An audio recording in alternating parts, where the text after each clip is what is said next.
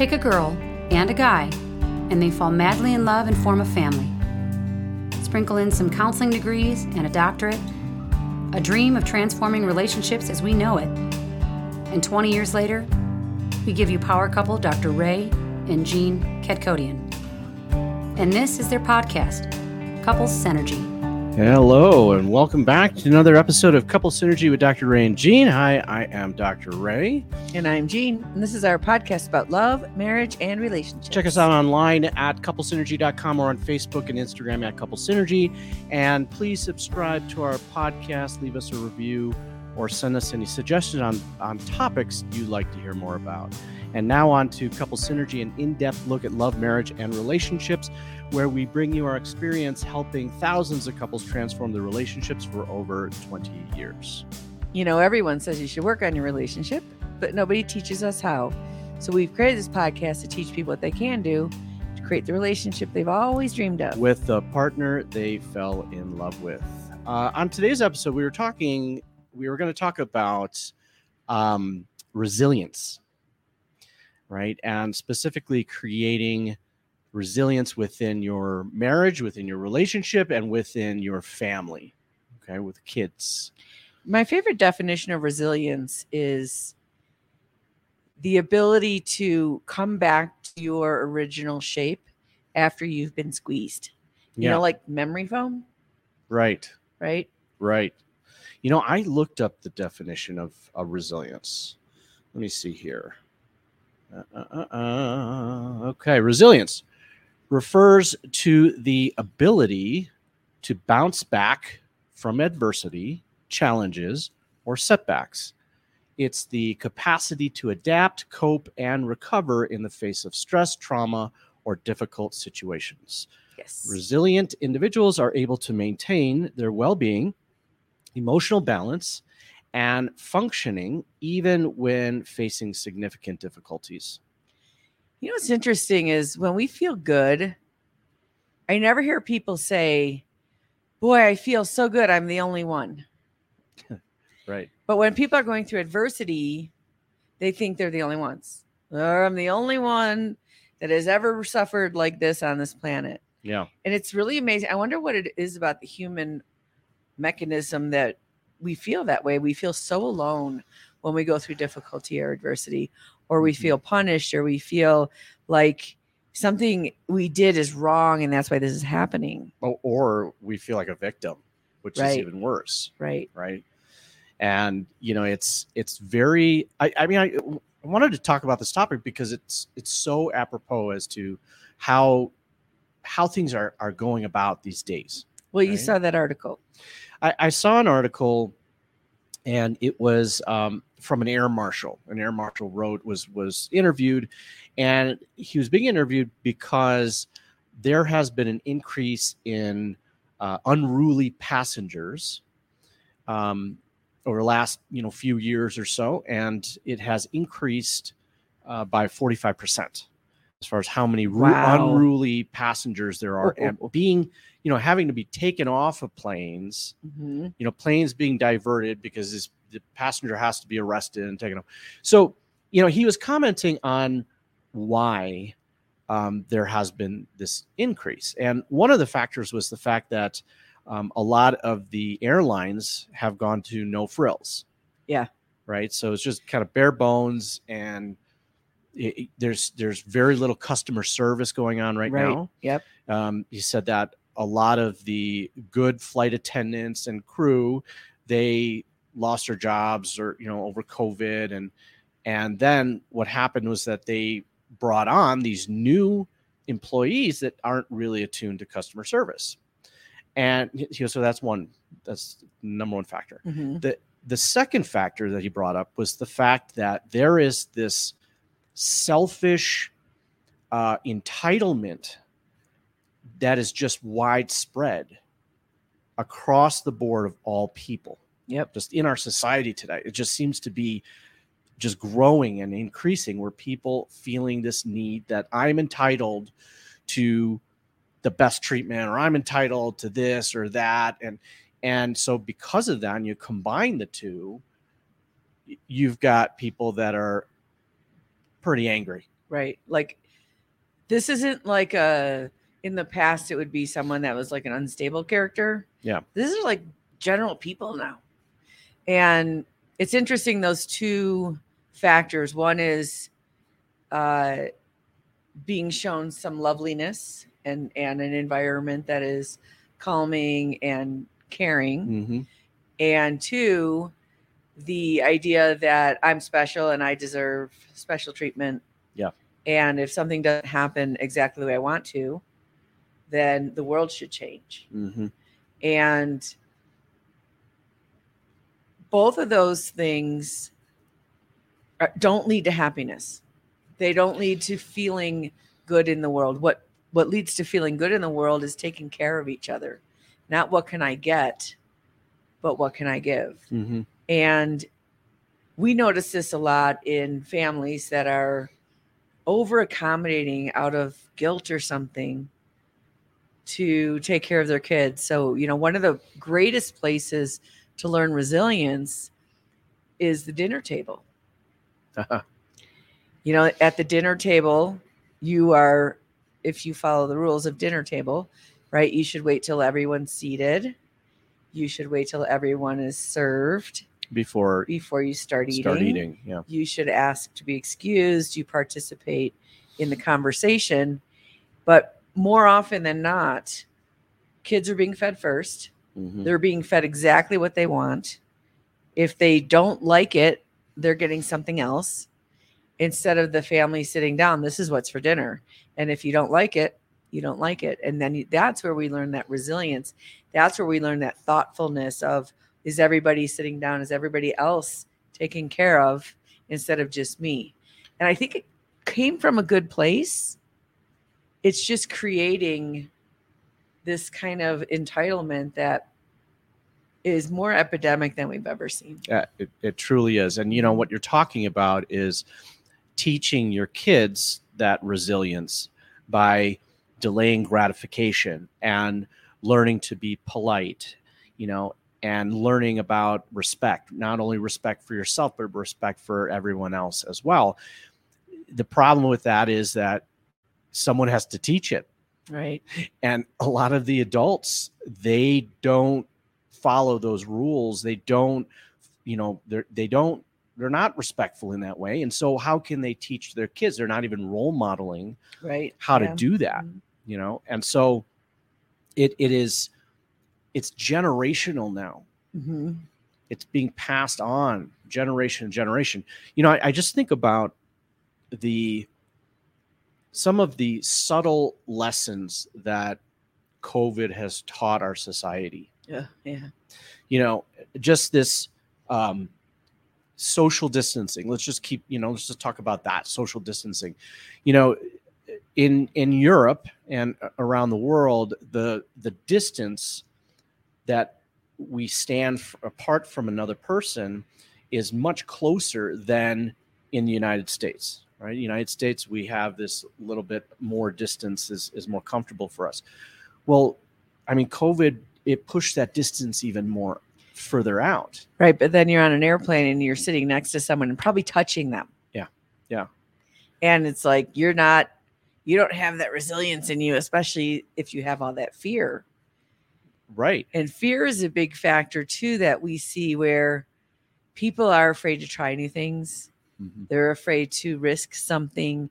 They have projected worst case scenarios onto everything that is in the unknown. And so they keep their lives very predictable.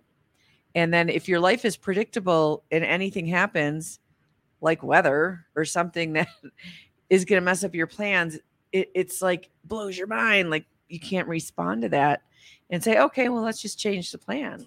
Right. Which is what resilience does. Resilience says, oh, the road is blocked over here. Let me find another path. But be flexible, be able to pivot, be able to deal with adversity and challenges. And that's kind of what the whole definition of resilience is, right? Is that there are going to be setbacks in life. Things are not going to go according to plan. What? and you are going to have to change any routine that you have to accommodate something that a challenge that's going to come along the way. The problem with that is that there's so much anxiety. There's so much of this need for control that when these setbacks happen, people are losing their minds. Yeah. They have lost control of something. And they're so fearful that they really think Right. something bad's going to happen. The cool thing is when you start looking for the alternative path, you find a better one every single time. What you think in your head is the right way to do something or the only way to do something, and that it should go according to plans. It always comes out better if the plan fails. Yeah. It always becomes at the very least an opportunity to find out what you're made of. Worst case scenario, you don't get what you want, but you learn about yourself. But typically you get something even better. And that's another thing that's different in our culture. We don't have room for something bigger than ourselves. The whatever you want to call that, source or God or the universe, or even luck or synchronicity or any of those things that right. sort of just happen from a place that isn't internal. It's out there somewhere. And there's a wisdom out there that knows way better than us. Well, the problem with that is that if you don't believe in something greater than yourself, then you become very egocentric. Well, you're the best then. Then if there's nothing greater than me, then I'm the greatest. Right, exactly. I'm greater than you. Yeah. And then we see how that plays out in relationships. Yeah. Right? Is that if I think that I am the best and that I am right all the time, well, then I have no room for a partner. You have no room for being compassionate. You have no room for empathy. You have no room for understanding. And you have no room in your heart. Your heart shuts down in order to do that in your head. That's a head thought. Yeah. That I'm the greatest and that I know the best and you're the one that's the problem and you're wrong. Yeah.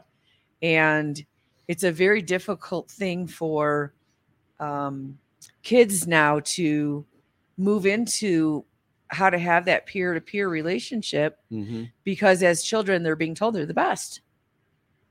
And they don't have friends going, no, you're not. I can beat you at this and I can beat you at that because everything's very controlled in their worlds. Totally. And, that it's so systemic now. It's so widespread. People are teaching their kids how to be that way. Yeah. Is that I am the center. And so now instead of parents teaching their kids resilience and how to delay that gratification, they are teaching them that their needs are a priority and they need to be taken care of right now. And more important than anyone else. And more important than anyone else. And they don't have to wait. And if anyone else needs something, doesn't matter. Exactly. Yeah. Right. Yeah, that's, this is the, unfortunately, it doesn't seem to be heading in a better direction. It seems to be getting worse. Yeah. And the cost of it is anxiety and depression. Yeah.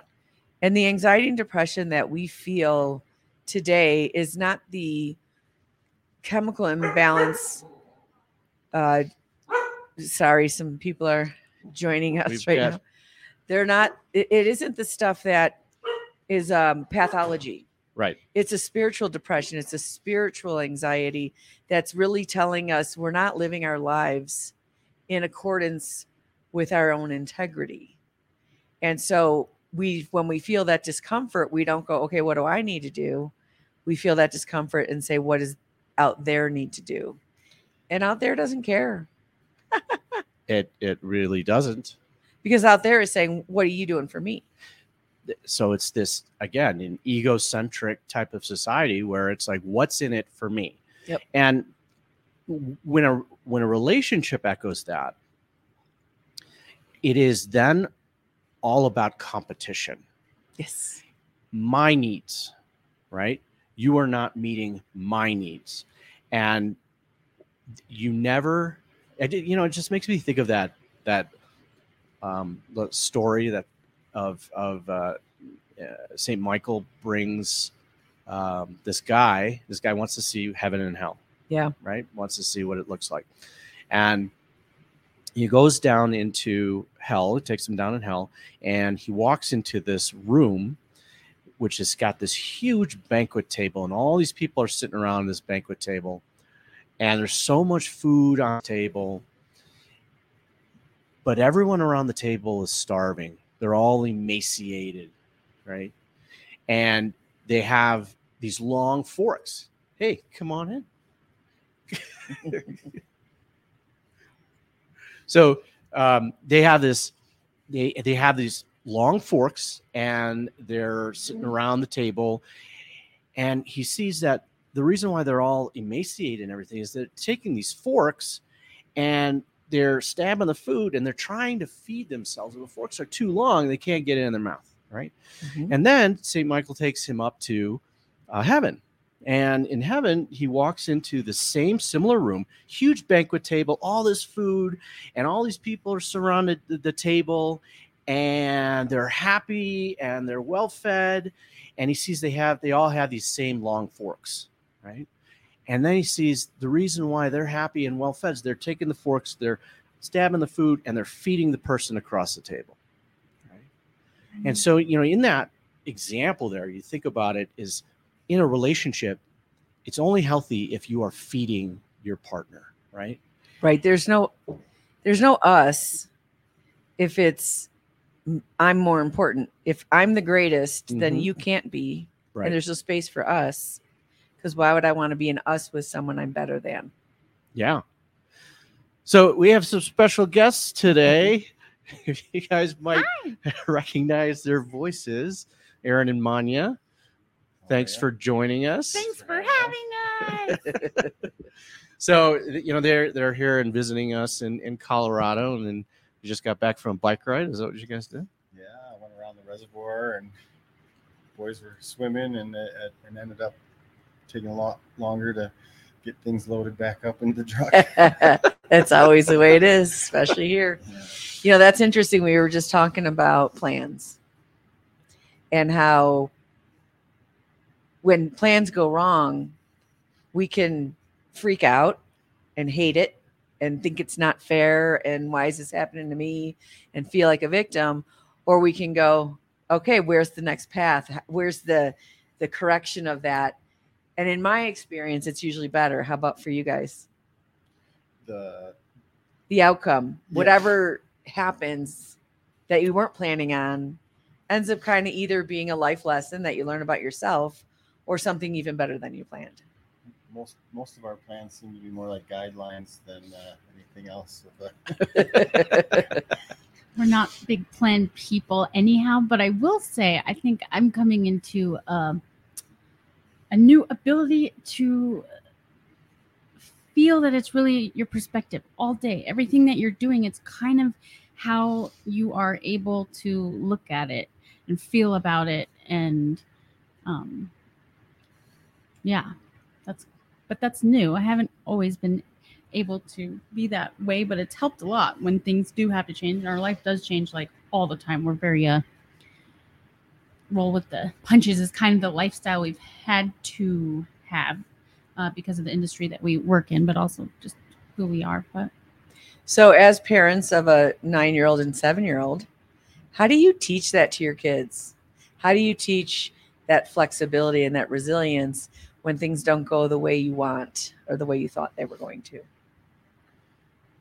I mean, I think the big key is just lead by example. That's what we definitely do that. But it is hard because we got, with the 2 kids, what works with one doesn't work with the other, of course. So trying to figure out. What? So one book on parenting isn't going to work for all children? What? Only if you throw at them, then it works for all the kids. Yeah. And even the same thing that works with one kid 3 months ago, they're like always changing and growing. And sometimes you think you got it you got it. Okay, we're in. We're like grooving, and then some other new challenge comes up, and Well, this trip's been amazing. I think we had some really big breakthroughs with the kids, actually. So that's been super special. So talk a little bit about your trip so people know why you guys are sitting here in the saloon in Colorado. Well, mainly because you guys were nice enough to take us in on our weary ways. But, I'm from Colorado, and my family's here. And even today, it was like, fulfilling. It's been really. I never dreamed that I would be raising a family not in Colorado, and so that's something that I've had to like find the perspective of like things just didn't work out how I thought they would, but they're like a million times more amazing than I ever That's what I'm dreamed. saying. But I even like today getting to still keep the pieces that were important, like mountain biking with my family in the mountains. Like I still got to do that today. Like something that at the beginning was like, oh no, it's not going to work out, all these things. But it's like, if you keep, if you keep the things that are really important to you that you do want to happen, they can, or at least in my experience, they totally can and will happen. And we can have it all. It's just not maybe how you think. Yeah, that is such an important thing, and it's kind of nice to have perspective of parents that have younger kids, because ours are grown. We're pretty far from that now. Yeah, but it's such a journey, and even like when you have a child that's born, and you're like, oh my God, this is my life. But then like 6 months later, this is my life, and 12 months later, this is my life. And we try to make all these decisions like, okay, we're gonna stay home or put them in daycare or go to this school or that, and it all evolves way outside of it. And like you were saying, the kids change. And, that's one great thing we can learn from kids is it's okay to melt down sometimes. It's okay to say, you know what, I've reached this thing. And I think that is part of our way of coping. Yeah. It's and then to grieve that and find the next path. It's okay to melt down sometimes, but just not as an inconvenience to other people. Right. But it doesn't mean that, oh, now I get my way. Right. Because I mean, that's when we're talking about resilience, which is kind of the center topic that we're talking about today is, this society has gotten to the point that they're so egocentric. And it's like, I want what I want now, right? When I want it. And we were talking about this yesterday, is that how many people are being pulled off of planes now because, they're unruly and they're, starting fights and things like that. And it's just this sentiment throughout our society that's growing more, where people are not resilient. They are not able to deal with tough challenges and setbacks. When plans don't go the way you want it to, well, you don't have a meltdown and demand that it go your way, right? You have to learn how to pivot. And you guys are talking about your industry, and you have to pivot a lot, I imagine. Yeah, I guess we never fully answered your question of like how we ended up here. Was our union went on strike, and so what do you guys do for a living? We're both stunt personnel. We do stunts for film and television. So they said dying wasn't much of a living. I guess they were wrong. No, it's been great. It's been a wonderful time, but with the business, it's pretty fickle. So there was a writer's strike, and then Screen Actors Guild, that's our union, we're on strike. So work's kind of hit a wall, and we're like, let's pivot, take a road trip and try to enjoy the time while we can. So that's how we ended up out here. There's so many things I want to. Can I circle back? I'm normally the chatter. I'm trying to give space for Aaron to talk. He's very quiet. He's doing a good job.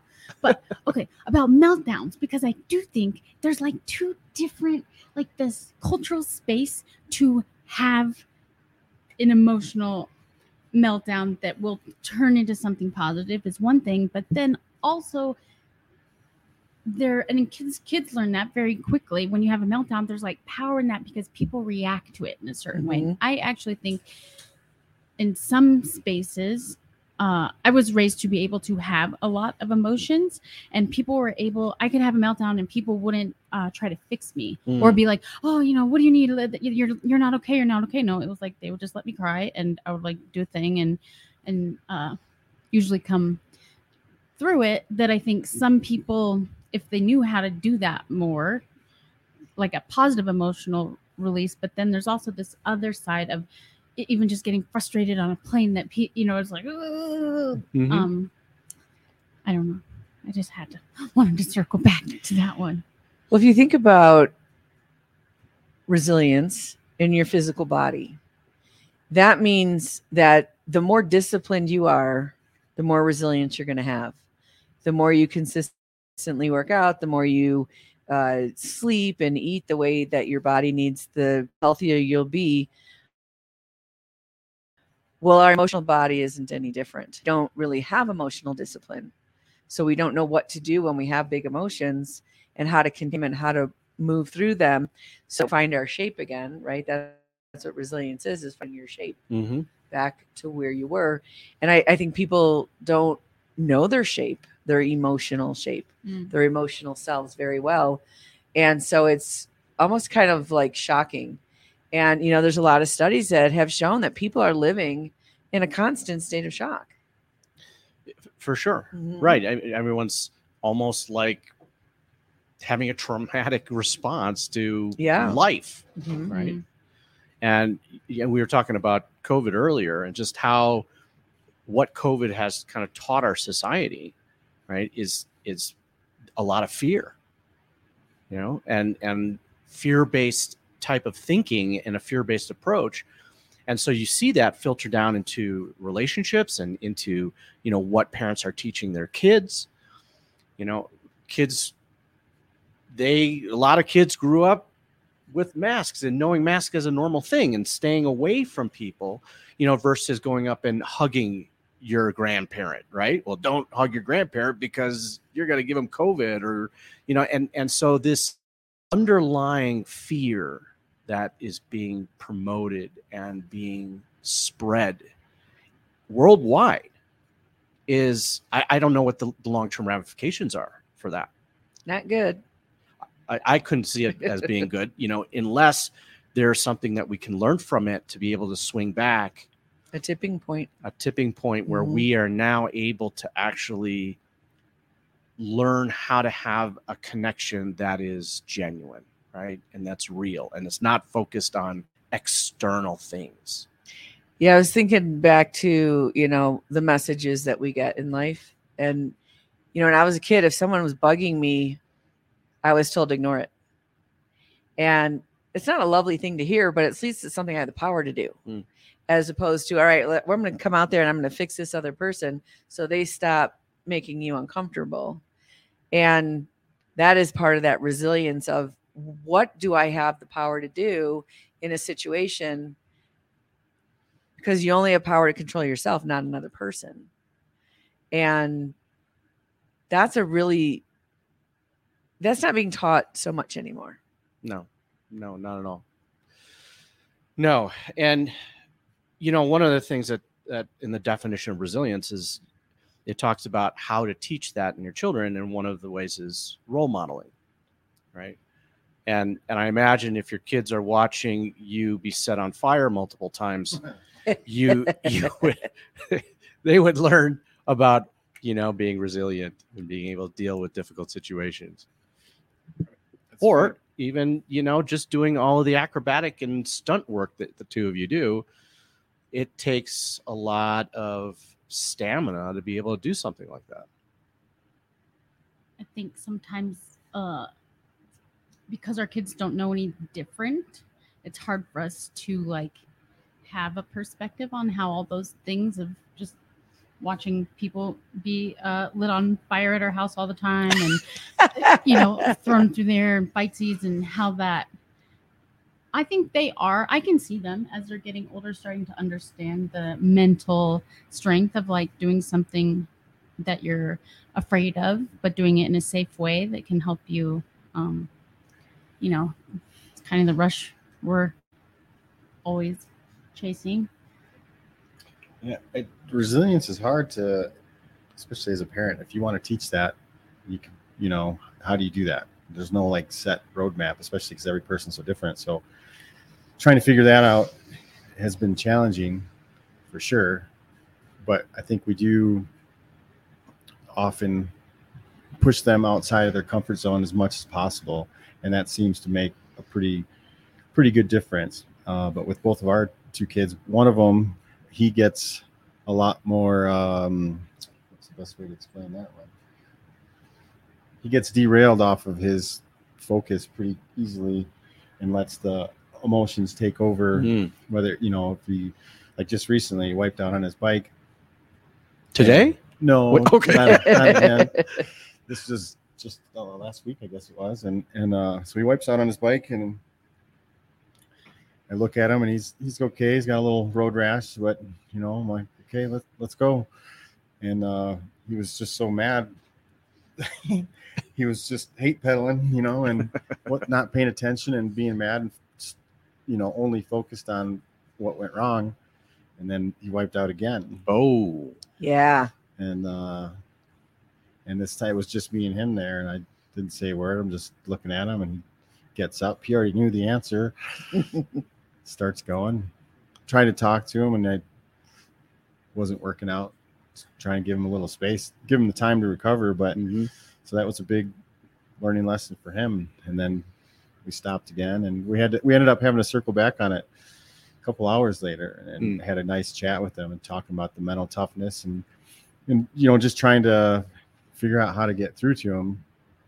And funny enough, though, I talked with them, and I even asked him, well, what's the way for me to help you when something like that happens? How do we turn that around? And didn't really have much of an answer. He was like, I don't know, maybe give me some space. I'm like, okay.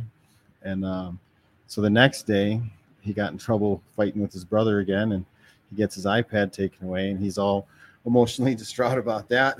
And I looked at him, and I was like, hey, come here. I'm like, remember what we talked about yesterday? And he started thinking about it, and I'm like, what you're doing right now, is that going to help you get what you want, or is that going to hurt you? And he started thinking about it. I'm like, all right, well, what can you do? And then he started doing chores and started helping out. He turned his attitude around. Not only did he end up getting it back, but he did chores for his grandma, and he ended up getting some money too. And he was all pumped up about it, and he started to get it. So that was a huge breakthrough moment. It was awesome. And he still gets on a bike. Yep.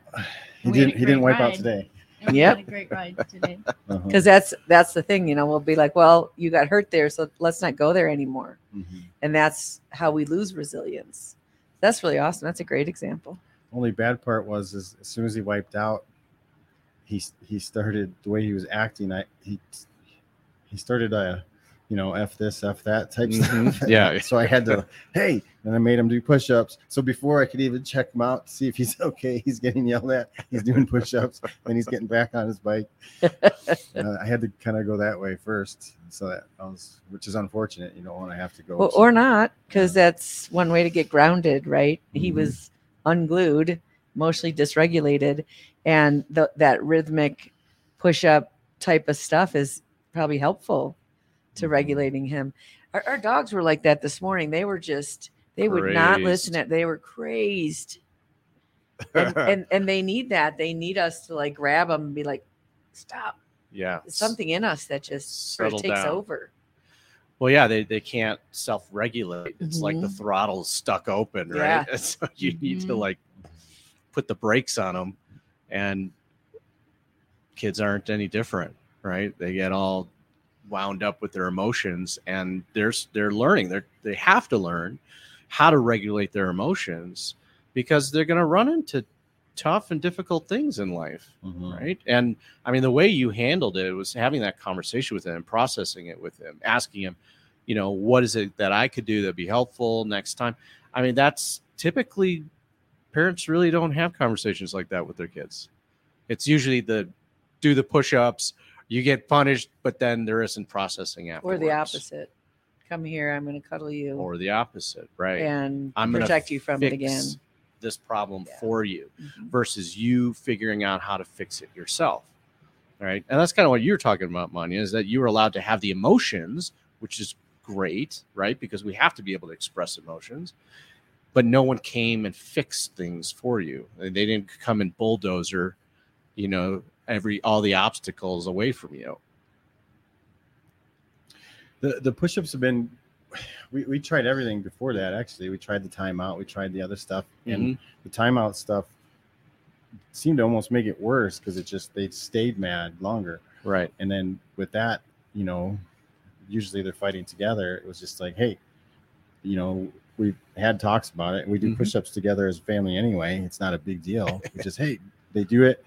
They look at each other and do the push-ups super angrily, and then they get up and it's over. It's done. They don't come back to it, as opposed to a timeout where they storm into the room and they slam the door and then they're throwing stuff around. They're just thinking about it. And, yeah. There's no outcome. That it just didn't seem to work very well. They definitely do their push-ups better for you than they do for me. That's what else is very interesting to see, is things that Aaron does to help them turn their emotional state around doesn't always work when I try to get them to do that, and vice versa, because everyone's also so different with their mom than they are with their dad. And I think your mom, I feel like is like always that person that you kind of can be the most emotionally vulnerable with, or a little innately, that I want to be able to hold space for that more than Aaron can, because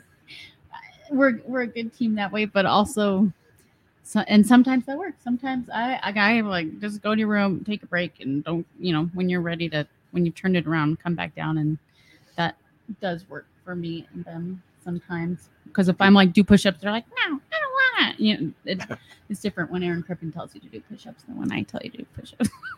It's a good combination, I guess, for sure. Yes, being a military person, that's a big part of basic training, right? Is they do all sorts of things to irritate you, and you can't do nothing about it, and you just gotta sit and take it. And if you do something about it, everyone gets in trouble, and it's 10 times worse. And so you learn that emotional regulation and that resilience in the strength and the power of your thinking and your restriction to just emoting your dysregulation, and meditation does the same thing. And, meditation simply means being an observer of yourself. And it can be in motion, it can be in silence, it can be moving or sitting. And we don't do enough of that type of reflection stuff, where we come back and really sit in something like, why am I so irritated right now? Or why does this thing happen? Like when you're mad, everything goes worse. And you fall down again. Right. It's like when you're mad, you ask yourself a lot of questions in your head that don't help with that. Yeah. Your thinking is so off when you're mad. That physical shift, the shift from anger to focusing on something physical, it's our brain and our emotions work that way, right? That we can't shift from a very powerful emotion to being happy. It doesn't work that way, right? And so, like when we're talking about, like let's use panic disorder as an example. If someone is in a full panic attack, you can't talk yourself out of it. It is a physiological experience, right? And so because of that, they need something physical in order to kind of shift gears, right? So if someone is in a panic attack, we'll make them do 25 jumping jacks. We'll say, hey, run in place really, really fast. And what that does is it kind of hijacks their breathing, the respiration, their heart rate and everything, which is focused on the panic right now. Now it focuses on full activity. So then it causes them to start to calm down. Yeah, because you push it up and then they have to recover from it. Right. Yep. Right. So, with your kids, timeout doesn't work that way, because they're just sitting there feeling the anger. It's a physiological experience now. I like that. And maybe jumping jacks will be my thing. He'll be Mr. Push Up and I'll be jumping jacks. I think that might work. Right. So, that's why that works very well, for kids. And I don't know. I mean, I don't think parents do that enough. I thought one of the words you used was really interesting, the word attitude. And attitude has something to do with direction, right? Which attitude are you at, that where you're moving? Yeah. And our attitude is like, what direction do I want to take? Where do I have control or not control? And it is that act of giving. He started giving. He started being helpful and useful. That helped him shift back into I belong and people care about me and I can care about them, which is, we were talking about that earlier. That's what's the richness of being a human being, is what do I have to offer, which I have control over. I have no control over what can I get, what can I receive. And so if you are in a place where you feel a poor attitude or anxiety or entitlement or that, start looking around, because when you're in that place, you can only see yourself and not clearly. And you think nobody else is going through anything, but I promise you, everybody else is going through something. Yeah, absolutely. That's what life is about. Yeah. Right. It wouldn't be much fun if it went all our way every time. Right. We have to have the falling down in order for us to be able to get back up. Yeah. You can't grow without it. Yeah. It seems like too, if you're open, I don't know where to start with this whole sentence here. I should have thought of that before I started talking, but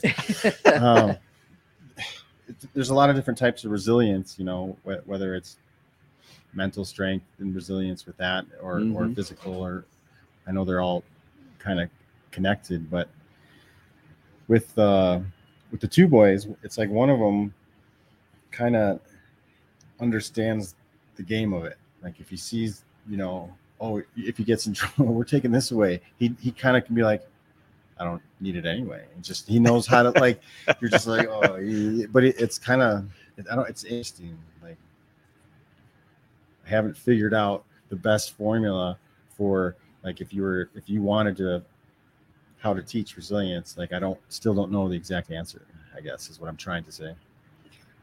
One trick and piece that's been nice, that kind of about how you're saying when someone has a panic attack, they can't, you can't go from feeling terrible to amazing, but just how can you take a thought and a feeling and emotion and just make it a little bit better, a little bit better. Hey, I'm like having a hard day, feeling like about the stuff I have to get done, but how can I just be like, just turn it around just a little bit? At least I can do these things and am able to, some people can't even get out the door and go to the grocery store for all kinds of reasons, in a way that has really helped me just a little bit better.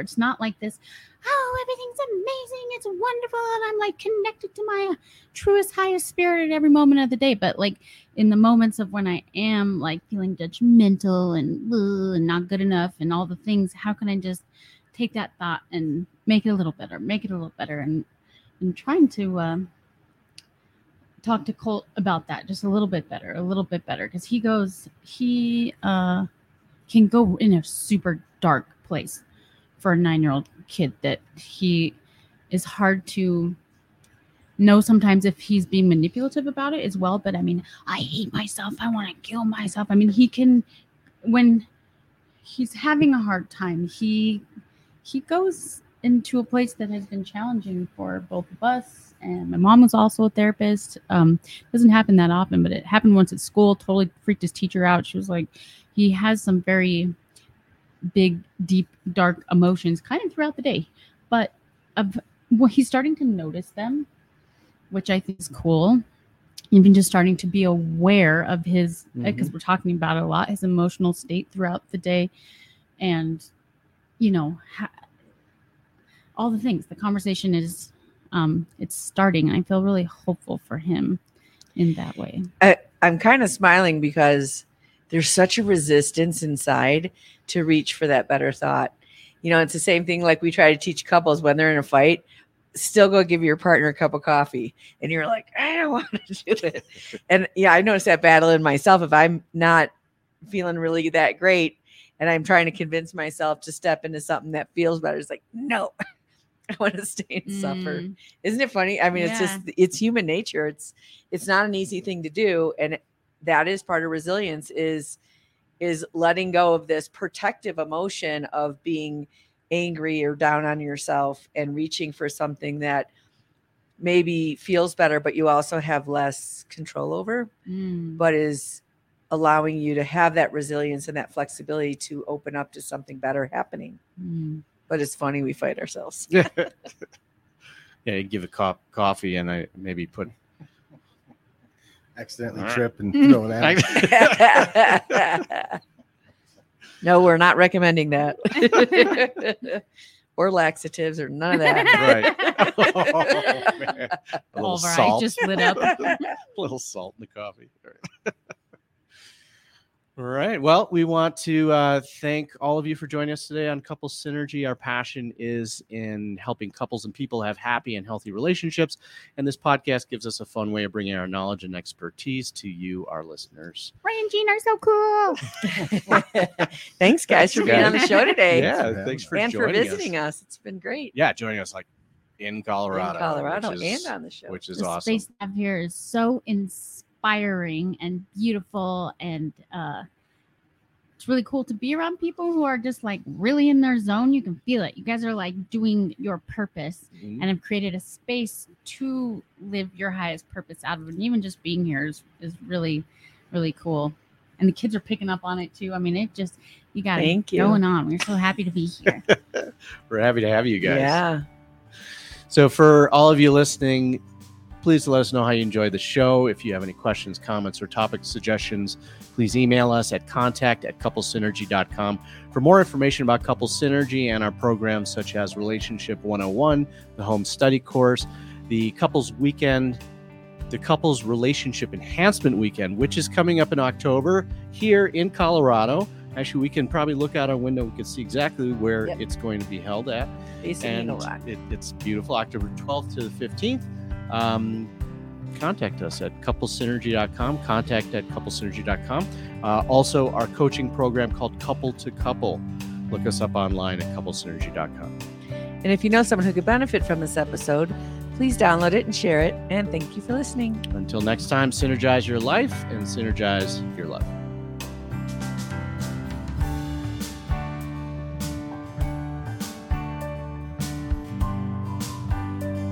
You have been listening to Couple Synergy with Dr. Ray and Jean Ketkodian.